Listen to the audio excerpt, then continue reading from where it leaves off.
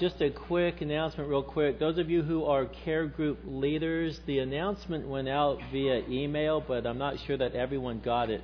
We actually are not having a care group leadership meeting today, so join your brothers and sisters in your own care group later this afternoon, earlier this evening.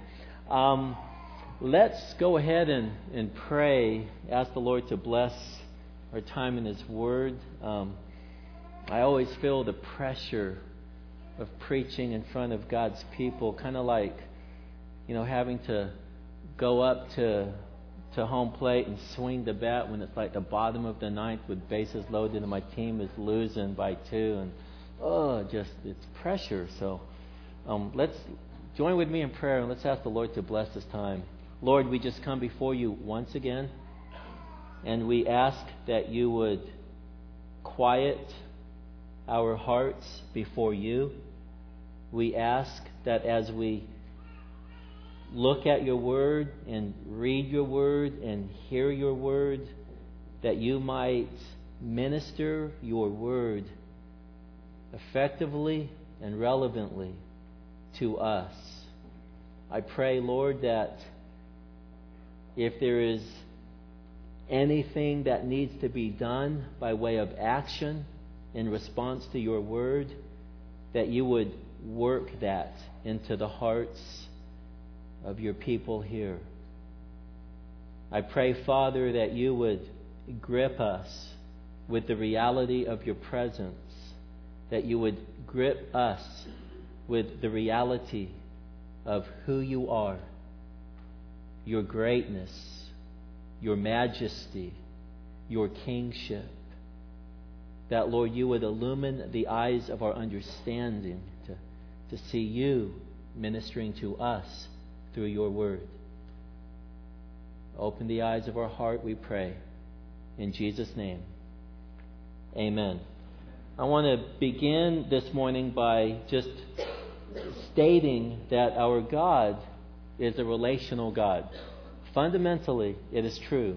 God is a relational God. He is one God, eternally existing in 3 persons, and each of the 3 persons, God the Father, God the Son, God the Holy Spirit, throughout eternity past, has always been involved in an intimate relationship with one another. Furthermore, our God, who is a relational being, has created us for relationship. We are created so that we might reflect His image, and in reflecting His image, that entails our relationships with one another. We are in our relationships with one another to reflect His image, to reflect His character, to reflect, if you will, His glory. This is what God created us for. Unfortunately, we live in a fallen world in which relational conflict is rampant, and I submit to you, it is inevitable among us as the people of God. Relational conflict is inevitable. If you look around, you will discover the effects of relational conflict everywhere. A couple of weeks ago, Pastor Carlos Cuellar shared with us that nearly 50% of all marriages ends in divorce, i.e., relational conflict. 25% of women and 8% of men had been violently assaulted within a marriage or a boyfriend-girlfriend relationship, according to a study done in 1996. Here is a relational conflict for you. 22%. According to this one study, 22% of all pregnancies end in abortion. 23% of all current pastors have been fired or forced to resign in the past, and 34% of all pastors presently serve in churches that had forced their previous pastor to resign. The average pastor lasts about 14 years. Now, much of the reason for that has to do with relational conflict. According to one study, 25% of the churches in this one study reported conflict within the last 5 years that was serious enough to have a lasting impact on congregational life. Again, I submit to you that relational conflict is everywhere. All of us, you and I, have experienced relational conflict. Husbands and wives fighting because they cannot agree over which set of parents to celebrate Thanksgiving with. Couples fighting over financial issues, or perhaps couples fighting because of issues of physical intimacy or lack thereof between them. Parents angry at children for their failure to comply with their wishes, and children angry at parents because they make them eat all of the vegetables on their plate. Siblings fighting with one another, arguing and bickering over who gets to sit in the front seat of the car. Brothers in Christ fighting with one another. One is angry at the other because he gave counsel that he did not want to hear. Or sisters in Christ bickering with one another. Euodia and Syntyche, for example. She is mad because she wasn't asked to be one of the bridesmaids in the wedding. Or she wants a ministry to be done her way and refuses to compromise, resulting in relational conflict. This morning, I want us to focus our attention on the topic of relational conflict. And perhaps some of you are sitting there thinking, well, this doesn't relate to me. I've never been involved in any relational conflict before. I'm not sure this is going to minister to me. Well, I would submit to you then, if that is the case, glory be to you. But if that is the case, the chances are great that you will have relational conflict at some point in the future. Unfortunately, it is built into the system. It's part of life in a fallen world. So I want us to address the topic of relational conflict and what to do about it. Turn in your Bibles, please, to James chapter 4, beginning in verse 1. Turn in your Bibles to James chapter 4, and we will read through verses 1 through 10. As you are turning there, please note that James was the half-brother of the Lord Jesus Christ. He lived with the Lord Jesus Christ for many years. He observed from the Lord Jesus Christ what Christianity looks like in the flesh. And so the half-brother of the Lord Jesus Christ writes in James chapter 4, beginning in verse 1, "What is the source of quarrels and conflicts among you? Is not the source your pleasures that wage war in your members? You lust and do not have, so you commit murder. And you are envious and cannot obtain, so you fight and quarrel. You do not have because you do not ask. You ask and do not receive because you ask with wrong motives, so that you may spend it on your pleasures.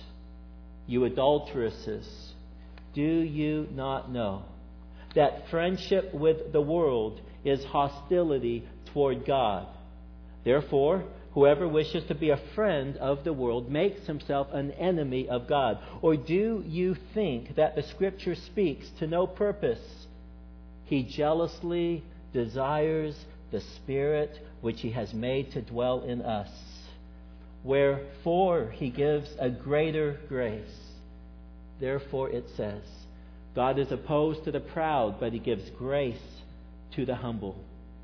Submit therefore to God. Resist the devil, and he will flee from you. Draw near to God, and He will draw nearer to you. Cleanse your hands, you sinners, and purify your hearts, you double-minded. Be miserable, and mourn and weep. Let your laughter be turned into mourning, and your joy to gloom. Humble yourselves in the presence of the Lord, and He will exalt you." The message is entitled Relational Conflict and What to Do About It. 7 truths that should leave us convicted, comforted, and then committed to resolving all relational conflict for the glory of God. 7 truths that should leave us convicted, comforted, and then committed to resolving all relational conflict for the glory of God. Truth number 1, then, Relational conflict occurs among believers. Relational conflict occurs among believers. This is a sad truth to say, but again, in a fallen world, it is the reality. Relational conflict occurs among believers. Note that James begins with the question, what is the source of quarrels and conflicts among you? What is the source of the fightings, of the wars, of the quarrels and conflicts among you? And so, obviously, he's talking about fighting, he's talking about conflicts, but he is speaking to you. And the question we will ask ourselves here is, who is the you that he is referring to? Going back to James 1, verse 1, we read, to the 12 tribes who are dispersed abroad. He is speaking to the 12 tribes. That is the you that he is referring to, the 12 tribes. Furthermore, several times in his letter, as he is writing this letter, he refers to his readers as brethren, or my brethren, or beloved brethren. James 1:2, he says, consider it all joy, my brethren. 1:16, do not be deceived, my beloved brethren. 1:19, this you know, my beloved brethren. James 2:1, my brethren, do not hold your faith in our glorious Lord Jesus Christ with an attitude of personal favoritism. James 2:5, listen, my beloved brethren. 2:14, what use is it, my brethren, if a man says he has faith but has no works? James 3:1, let not many of you become teachers, my brethren. 3:10, from the same mouth come both blessing and cursing, my brethren. These things ought not so to be. James 3:12, can a fig tree, my brethren? And James 4:11, which is the verse immediately following the section that we just read. In James 4:11 we read, do not speak against one another, brethren. He who speaks against a brother or judges his brother speaks against the law. And so clearly James is writing to the 12 tribes. James is writing to the 12 tribes who were scattered, and he refers to them numerous times as brethren. He sees them as children of God. And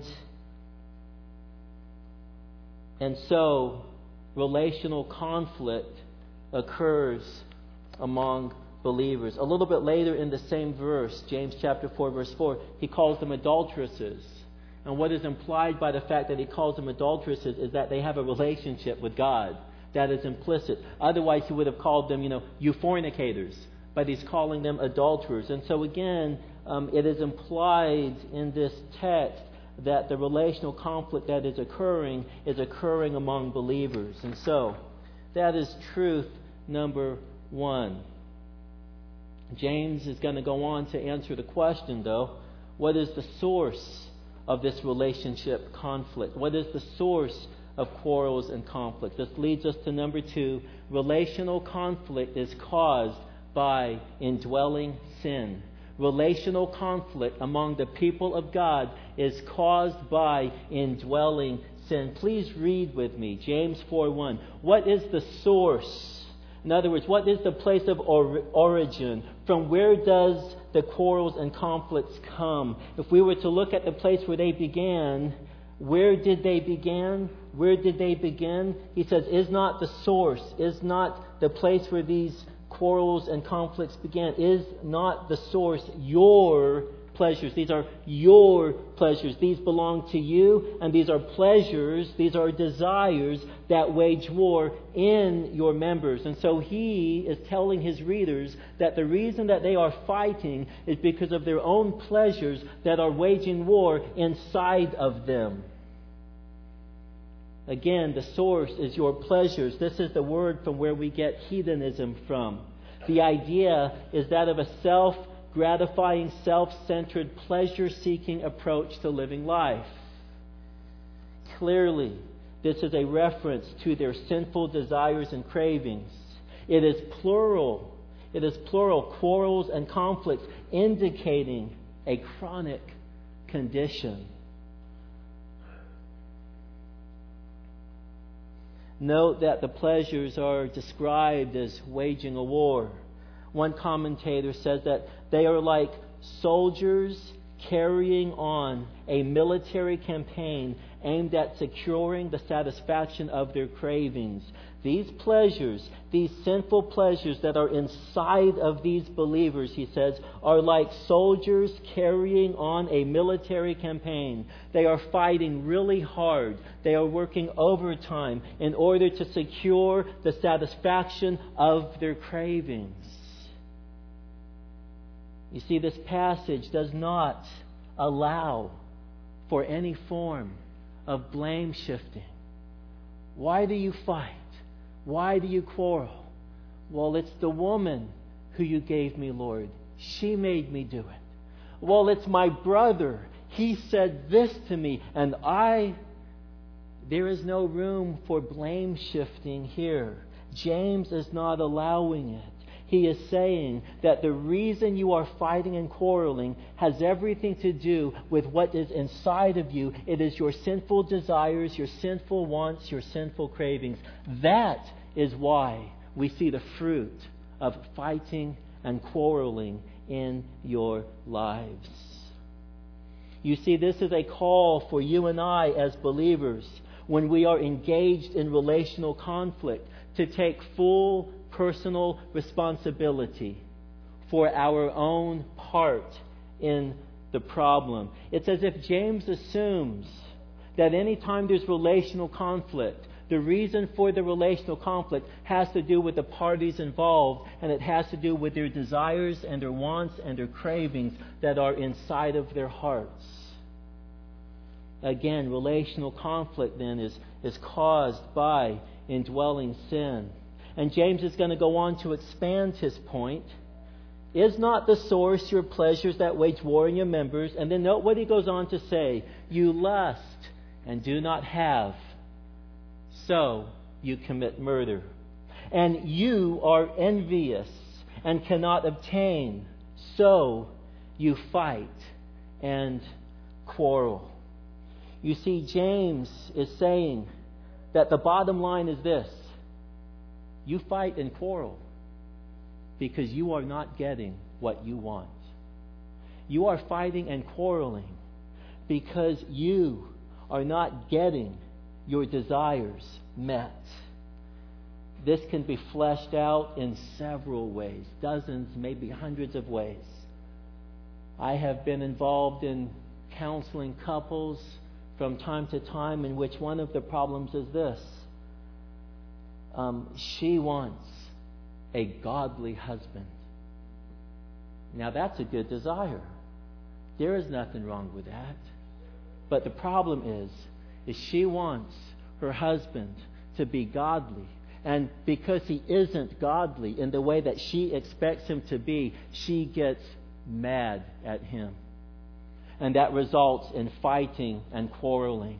You see how sometimes we can take a good desire and it becomes an idol in our heart, where we make that desire of such importance that we actually dethrone God and we bow down before the desire itself. We bow down before that idol, and it's like, I want my godly spouse, and if I don't get it, boy, I'm going to get upset about it. Again, this thing of having wants that are unmet can be fleshed out many ways. Perhaps you want perfectly obedient children. And so when your little Johnny isn't obedient to you in the way he should be, you find yourself in turmoil, frustrated. Or maybe you want your roommate to clean the house in a certain way. And because your roommate is a bit of a slob, you find yourself getting mad about it. You want order and tidiness and cleanliness, and your roommate isn't measuring up. And so what do? You get mad at your roommate. And you jump down your roommate's back and you tell her that she is a slob, or you tell him that he is lazy and good for nothing. And maybe you don't say it, but inwardly it's there. And it's just driving you crazy. And perhaps you've put in many hours at work. It's been a long, hard day. Let's use me, for example. I've put in, a good number of hours at work. It's been a long day. Lots of ministry. Seems like a real good day, and I'm in the car and I'm kind of, patting myself on the back because it's been a good day. Praise the Lord. I'm in the car. I'm listening to, Christian music, and I'm worshiping the Lord, and I'm in the Spirit, and I've just got this, dumb, happy, glowy smile on my face, and I'm just, cruising along in my car, and I'm thinking about, man, when I get home, it's, I look forward to getting home, spend time with my honey, and I'm looking forward to being able to just come home and relax and put my feet on the ottoman and just kind of enjoying it and having my kids serve me a cup of tea with some scones or whatever. And I'm just looking forward to this, And so there I am in the car, walking in the Spirit, thinking spiritual thoughts. And then I pull into the driveway, and I'm still as happy as can be, and I walk up the sidewalk, and I unlock the door of the house, and I open it up, and what do I see and what do I hear? I see toys scattered all over the place because my little boy Caleb likes to scatter toys all over the place. I hear my kids in the back room arguing over something, arguing over a video game or whatever it is. And at the very moment I find myself getting worked up. And all of a sudden my attitude changes, it shifts, and I find myself barking at my children, barking at my wife, and all of a sudden I am in the flesh. And what is the problem? What is the problem? Of course, it's my kids and my wife.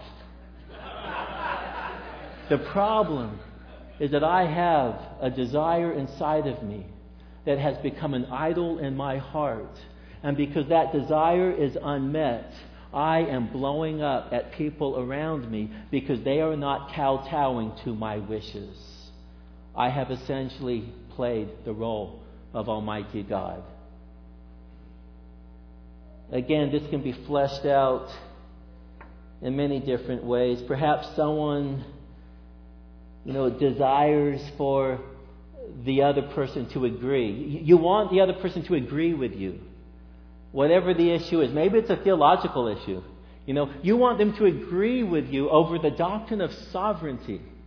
And they don't. And so you get mad. Or maybe you want them to move a little closer to the place where there's more room for this doctrine of free will in their theological understanding. And they won't move that way. So you get mad at that person. So you want someone to agree with you. Or you want your husband to agree with you that we need to spend the money on the carpet in the home. And he thinks that they need to get a fishing boat instead. And so you guys are having this disagreement with one another. And you see where the problem is? It's desire. It's wants. And the wants that you have result in the conflicts that you are experiencing with one another. Woman of God, wife of God, you've been looking forward to that romantic evening with your husband. It's all planned out. And you're looking forward to the nice candlelight dinner and looking forward to him, taking you out to the ocean and walking along the beach. But he gets a phone call earlier that day from the boss, and the boss says, you need to come into the office. We've got some business to do, and there's a due date. And so he has to cancel, and what happens? You immediately find yourself furious inside. How can he not be here when we have had this thing planned out for the last 24 hours?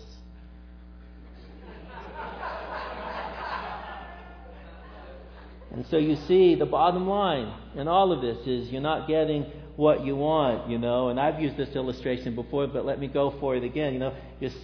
You're not getting that properly placed toilet paper roll next to you.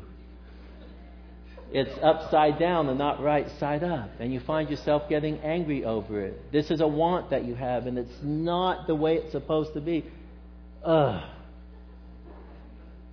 James, as he continues to explore the condition of his readers, he points the problem as being one inside of them. And he's going to add to that. He's going to say, you know what? The problem, again, you're so self-focused. You're so self-absorbed. In fact, let me ask you a question.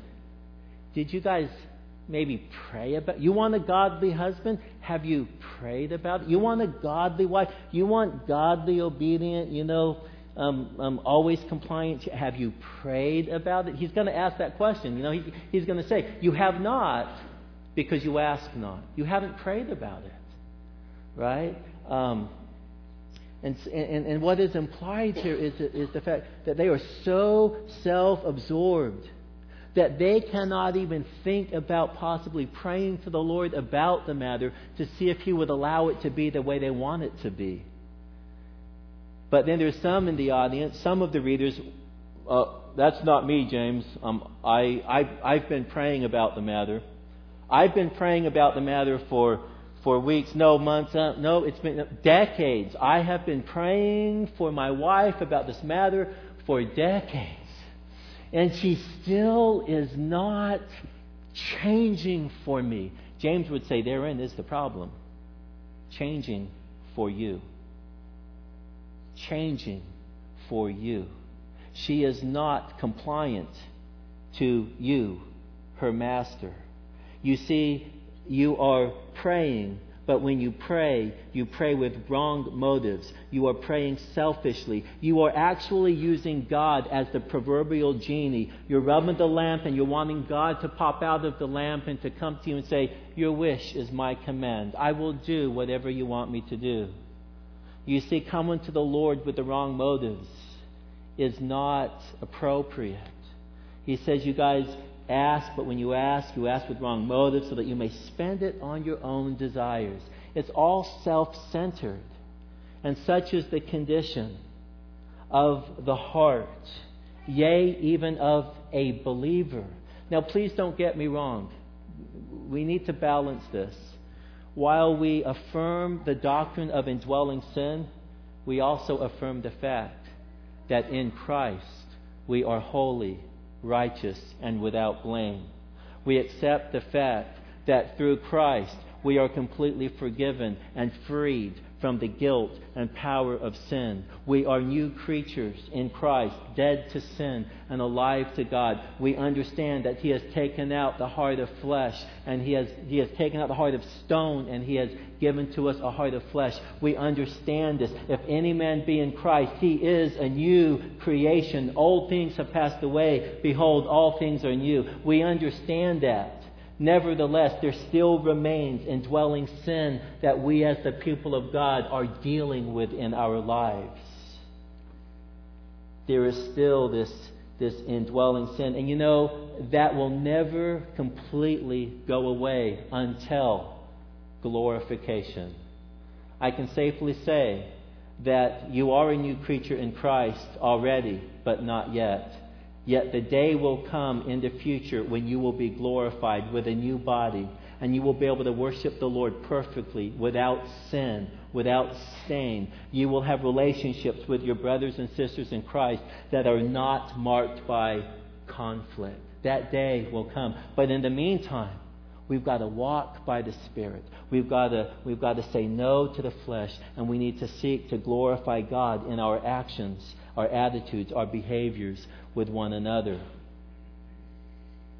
Well, this brings us to the next point, number 3. Relational conflict is worse than we think. James has already described it as war within. James has already described it as murder.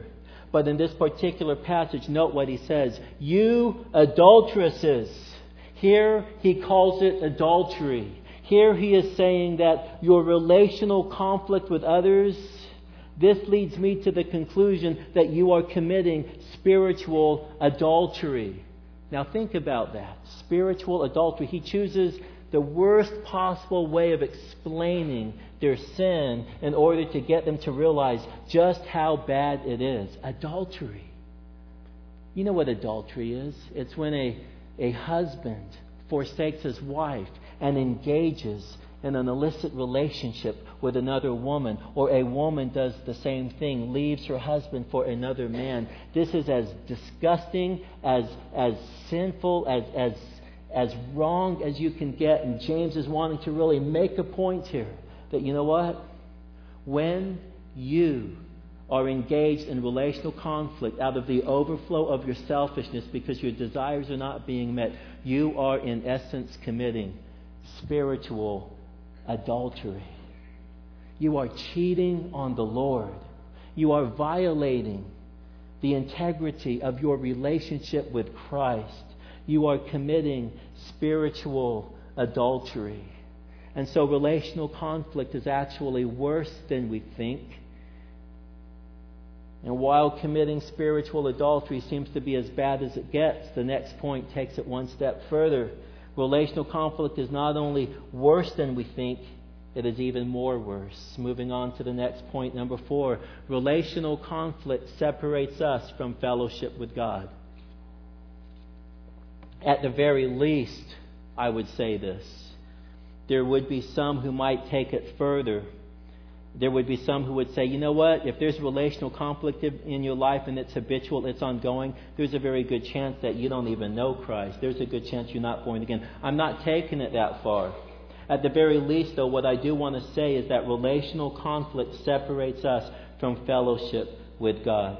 And so you see what happens is there's a connection between relational conflict horizontally and relational conflict vertically. The two go hand in glove. You can never separate the one from the other.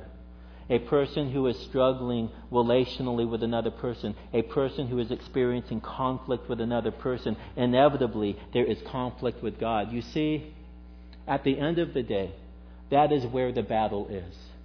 At the end of the day, when I am in conflict with another person, behind the scenes, I am in conflict with Almighty God Himself.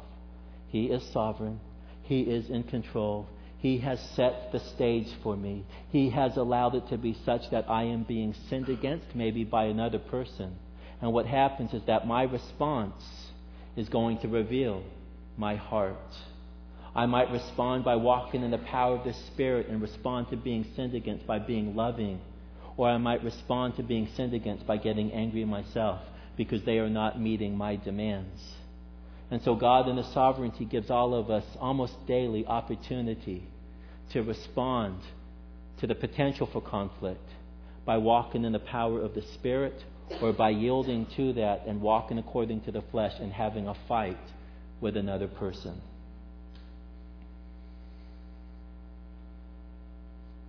Relational conflict separates us from fellowship with God. He says, you adulteresses, do you not know that friendship with the world is hostility towards God? You see, he equates relational conflict with friendship with the world. That's what relational conflict is. It's friendship with the world. That's what happens in the world. But in the church, it really ought not to be this way. Among believers, it really ought not to be this way. And so relational conflict is synonymous with friendship with the world. And he says, don't you know that friendship with the world is hostility towards God? Therefore, whoever wishes to be a friend of the world makes himself an enemy of God. You put yourself at a distance from God when you are engaged in relational conflict as an overflow of your self-centeredness, of your hedonistic pleasures that are inside of you. How's this for encouragement? This is bad stuff. This is bad news. And what is cool about James is he is going to direct the attention of his readers away from their sin onto God Himself. James knows that the solution to the problem is always found in God Himself. And so we're going to see this shift take place.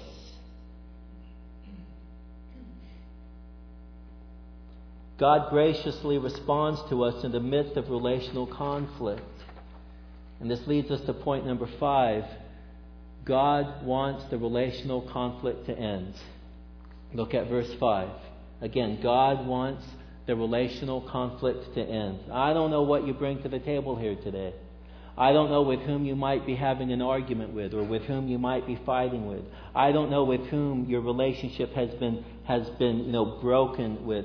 But what I can say to you is that God wants the relational conflict to end. And what is interesting here is this directs our attention away from the horizontal and onto the vertical, actually. Read verse 5. He says, or do you think that the Scripture speaks to no purpose?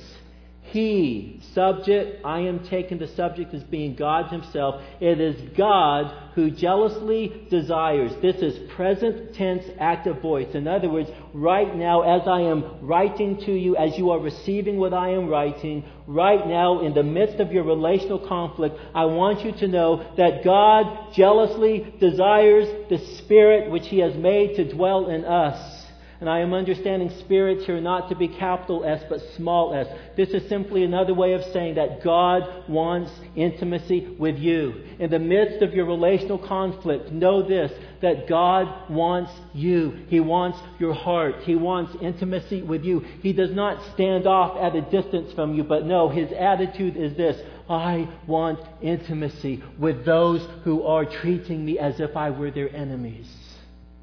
This is an amazing thought that James takes us to the very heart of God, and he directs us to God and His desire, His wants. Your cravings are cravings of the world. You are involved in relational conflict. You are spiritual adulterers, but God wants to have intimacy with you. He wants a relationship with you in the midst of your relational conflict, in the midst of your conflict with others and your conflict with God. God wants you. And it's not just that God wants the relationship.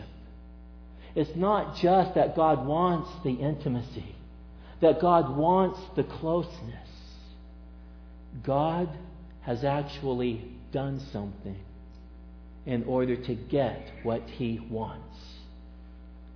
Point number 6, truth number 6. God gives grace. God gives grace to end the relational conflict. Look at what His Word says in verse 6. The conjunction here is translated by some as a contrasting conjunction, but. However, this same conjunction can be understood more in a continuative sense. You could translate the Greek word as wherefore. And so it's completing the thought just introduced. What has James just said? He says, God is wanting intimacy with you. And so to complete the thought, he tells us, wherefore He gives a greater grace. God gives a greater grace in the midst of your conflict, in the midst of your warring with one another, in the midst of your separation from God. He's wanting you, and He has given to you a greater grace. What is this greater grace, James? A greater grace to resolve the conflict. A greater grace to put an end to the conflict. A greater grace so that you are no longer at odds with Almighty God, and you are no longer at odds with your fellow brother and sister in Christ. God has given to you a greater grace. I submit to you that this is a reference to the cross. I would submit to you that what James is doing is he is arresting the attention of his readers by directing them to the greater grace of God. God's grace revealed to them through the cross. Yeah, he doesn't say the cross, but I think it is implied. Where else do we get the greater grace from? From where we can experience intimacy with God and relational harmony with one another. The greater grace that God has given is given in the form of the cross. You see, James provides for us in this passage a sighting of Calvary. He gives to us a look at the cross. He's wanting his readers in the midst of the relational conflict to take your eyes off of yourself and look to the cross. Look at Christ, the one who bled and died for you. Look at Christ on the cross who was crushed. It pleased the Father to crush Christ on the cross so that you might have a relationship with Him. God gives a greater grace. The Lord Jesus Christ entered this world, born of a virgin, lived a perfect life, and ultimately went to the cross with His hands and His feet nailed to wooden beams, and a crown of thorns pressed upon His brow, and physical pain unimaginable He was willing to suffer and to endure for us so that we could be in relationship with Him. God gives a greater grace. This is the solution to the problem. This is the solution to the problem. It's the greater grace of God. And James knows this, and he knows that unless I direct them to the cross, unless I direct them to God's greater grace, they will never be able to change. And mind you, he's speaking to believers, right? We as the people of God need to be reminded of the greater grace that has been given to us. You hear him say, Father, Father, forgive them, for they know not what they do. You hear him from the cross in agony saying, it is finished. It is finished. The work that needed to be done to secure intimacy has been accomplished. I have given myself as a ransom for all. And so God gives this grace to end the relational conflict. And so you see, brothers and sisters, what was accomplished at the cross makes a difference vertically, horizontally in our relationships with one another. If it isn't, I would submit to you that you need to put your eyes on Christ. And you need to see the one who has died for you. In the midst of your sin, in the midst of our relational conflict, He has provided the solution. We could end here, and that would be good enough. But James is going to give us some instruction here. He's going to give us something to do. And this is going to bring us to point number 7. We must respond. We must respond.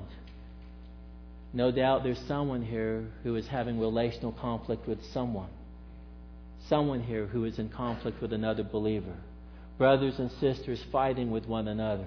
Parents and children bickering with one another. Brothers in Christ fighting with brothers in Christ. No doubt there is someone here for whom this applies. And so the question is, in light of the cross, what should we do? Look at point number 7, truth number 7. We must respond with humility to God regarding our relational conflict in order to be exalted. Let's go back and read the end of verse 6 and then pick up from there. Therefore it says, God is opposed to the proud. This is a warning, but here's the encouragement. He gives grace to the humble. How unimaginable is that? In the midst of my relational conflict, in the midst of me yelling at my wife, in the midst of me being all ticked off at another brother in Christ, you are willing to give to me a greater grace. You are willing to give to me grace as I might humble myself before you. Yeah, God is opposed to the proud, gives grace to the humble. And brothers and sisters, underline the word humble there. At the very beginning of verse 10, we're going to see that word again, humble. And everything in between is sandwiched between the word humble. Everything between is sandwiched between the word humility. Everything that he says in between is simply an unpacking of what it means to be humble. It is an unpacking of humility. It's kind of like we've got this egg called humility, and now let's crack it open and let us see what is inside this egg of humility. He says, submit, therefore, to God. Submit to God. In the midst of your relational conflict, the Lord may be speaking to you, asking you to do something, asking you to be reconciled, asking you to confess your sin, asking you to ask for forgiveness. Submit to God. Do what God wants you to do in relation to your relational conflicts. And then he goes on to say, submit therefore to God, resist the devil. You see, brothers and sisters, the devil will do all that he can to prevent you from being obedient to God. The devil will do all that he can to prevent you from submitting to God. And if God is saying, I need you to go to this brother in Christ and be reconciled to that person, Satan will rear his ugly head. He will stand between you and that other person, and he will do all that he can because he hates it when brothers and sisters in Christ live together in unity. He hates it. He will do all that he can to prevent that from happening. But the Bible here tells us, resist Satan's attempts to interfere with your making relationships right with other people. Resist the devil, and here is the encouraging thing, and he will flee from you. He will flee. He will flee. He will go away. You will be able to do what it is that God is calling you to do. And then he goes on to say, draw near to God, and he will draw near to you. You see, we can understand this a number of ways, but one of the ways in which I am understanding this is this way. When I have sinned against someone, there is relational conflict, and God is calling me to make it right. And so I submit to God. But on my way to my brother in Christ, Satan rears his ugly head, and he puts up the obstacles, and he's trying to prevent me from getting right with my brother in Christ. But I resist him, and he flees. And I go to my brother in Christ to make reconciliation. I go to my brother in Christ to make the relationship right, to seek out his forgiveness. You know what happens? God is seeing that as an act of worship. I am drawing near to God as I am stepping towards my brother in Christ, as I am stepping towards my spouse whom I have sinned against, as I am stepping towards my children or my parents whom I have sinned against. This is an act of drawing near to God. And in the middle of that, God will draw near to you. You see how that works? Every horizontal relationship has a vertical significance. The vertical relationship with Almighty God has a horizontal significance. Draw near to God, and He will draw near to you. He goes on to say, cleanse your hands, you sinners.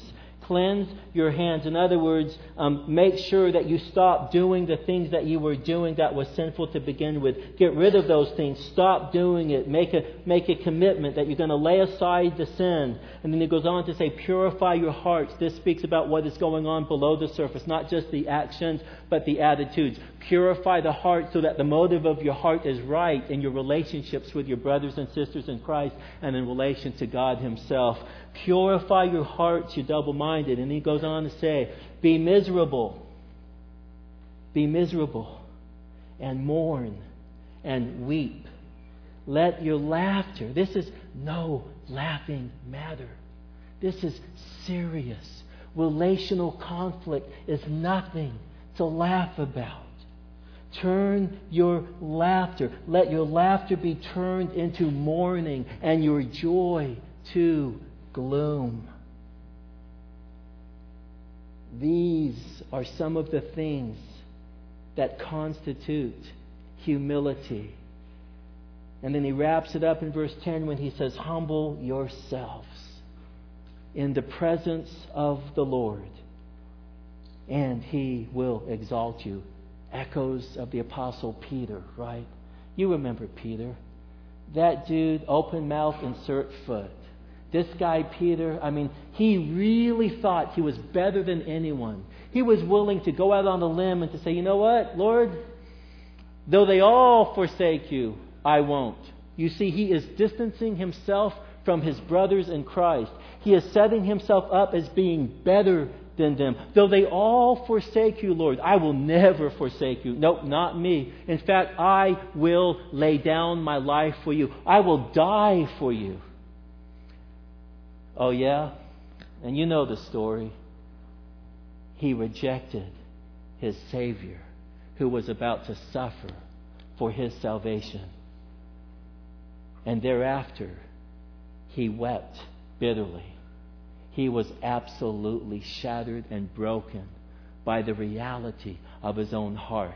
He was shattered by his own pride and arrogance. He was shattered to think that he would actually reject Christ in a moment of temptation, in a moment of testing. He was shattered to think that he would act so proudly and set himself up as being better than his brothers in Christ. And he was absolutely shredded and broken. And he wept bitterly. And for all intents and purposes, the Lord would have nothing to do with him. Yet the Lord reintroduces himself to Peter on the shore of the lake, on the beach, near the lake, near the sea. And at the barbecue, the Lord takes Peter aside and he says, Peter, I need to talk to you. I got a message for you. Feed my sheep. Tend to my lambs. You see, Peter was humbled. And he humbled himself before God. And he broke down in repentance. And somewhere along the way, the Lord Jesus steps into his life and he says, I am restoring you. I am calling you to be a feeder of my sheep.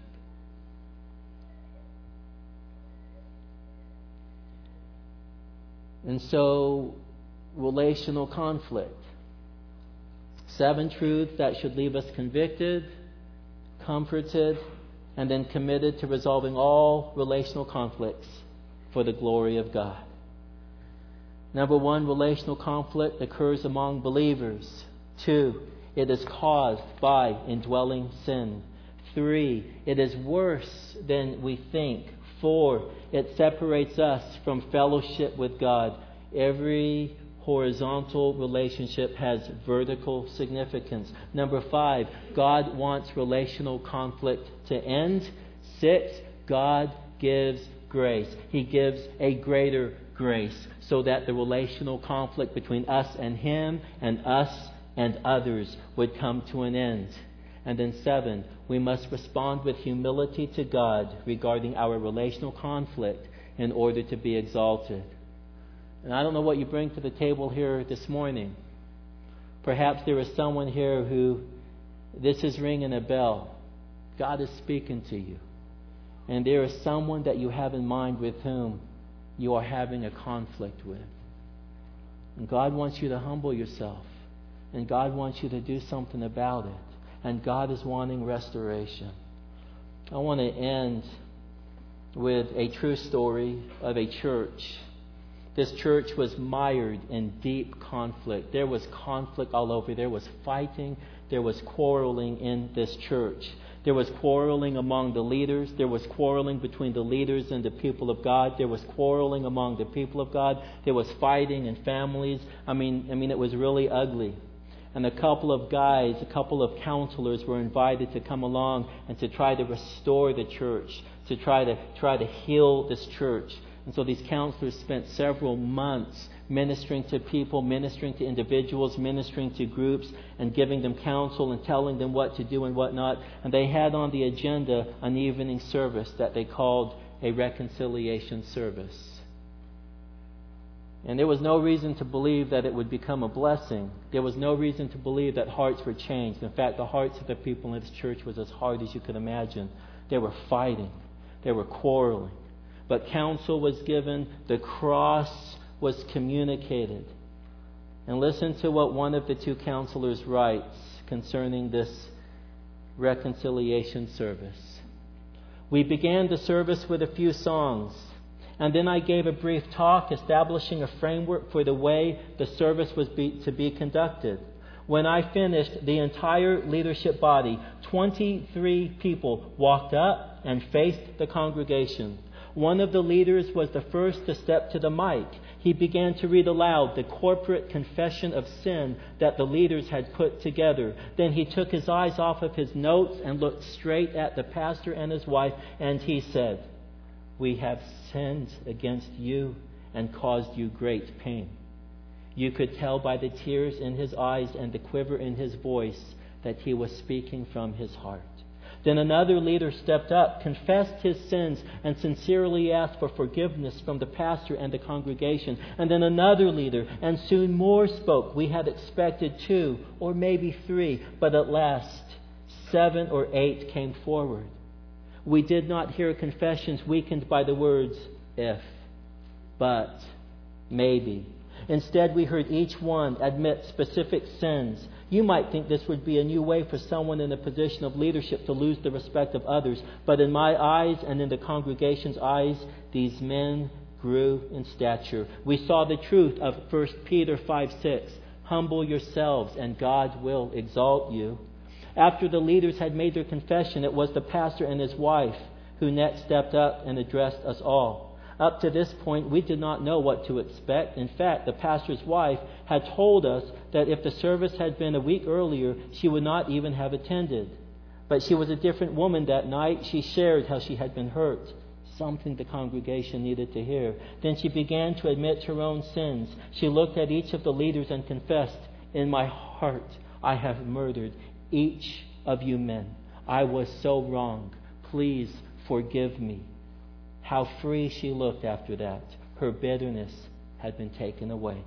Then her husband, the pastor, spoke. He too granted the leaders forgiveness. Then he confessed his own sins. Though he had the opportunity to lecture the leaders and the congregation, instead he focused on his own pride and ambition. It really humbled me as he shared sins of which I have been guilty. Finally, the members of the congregation had the opportunity to speak. It began slowly. First, one here and another there repented of sin, divisiveness, and hardness of heart. Then it seemed everyone wanted a chance to approach the mic. One confession led to another. Everyone pointed at himself or herself. Each one became his own chief accuser. As the confessions continued, it was evident that the Holy Spirit was stirring their hearts. 8 o'clock came and a gentle quietness fell upon us all. I closed the meeting with prayer, but I felt unsure about ending the service. It seemed that God desired for something more to happen, and it did. As I dismissed the people, I could tell they yearned for more. I suggested that those who wanted to stay could just turn around and greet each other. They did. In fact, they hugged and wept and confessed and forgave each other for so long that Gary and I finally made a quiet exit. We knew these people were in good hands, God's hands. I wish everyone could have seen the revival Gary and I were privileged to witness. It began when individuals humbled themselves, confessed their sins, and rose to love each other anew. That is actually the only way God brings revival. The way up is the way down. I myself was humbled that night. I saw the pride in my own heart. I saw the great grace of God who saved and saves and shall save a wretch like me. I thanked the Lord for how often others have overlooked my sin and, when necessary, confronted me in order to restore me. God is not through with any of us yet. There are great things He has for all of us, and now I know how He will bring them, by leading us down so that He may then lift us up. As the ushers are preparing themselves to come forward with the offering baskets, and as you take your information slip out to drop in the offering basket, any prayer requests, any questions, any concerns, whatever, let the leadership know about that. Let us go ahead and look to the Lord in prayer, again with the ushers coming forward.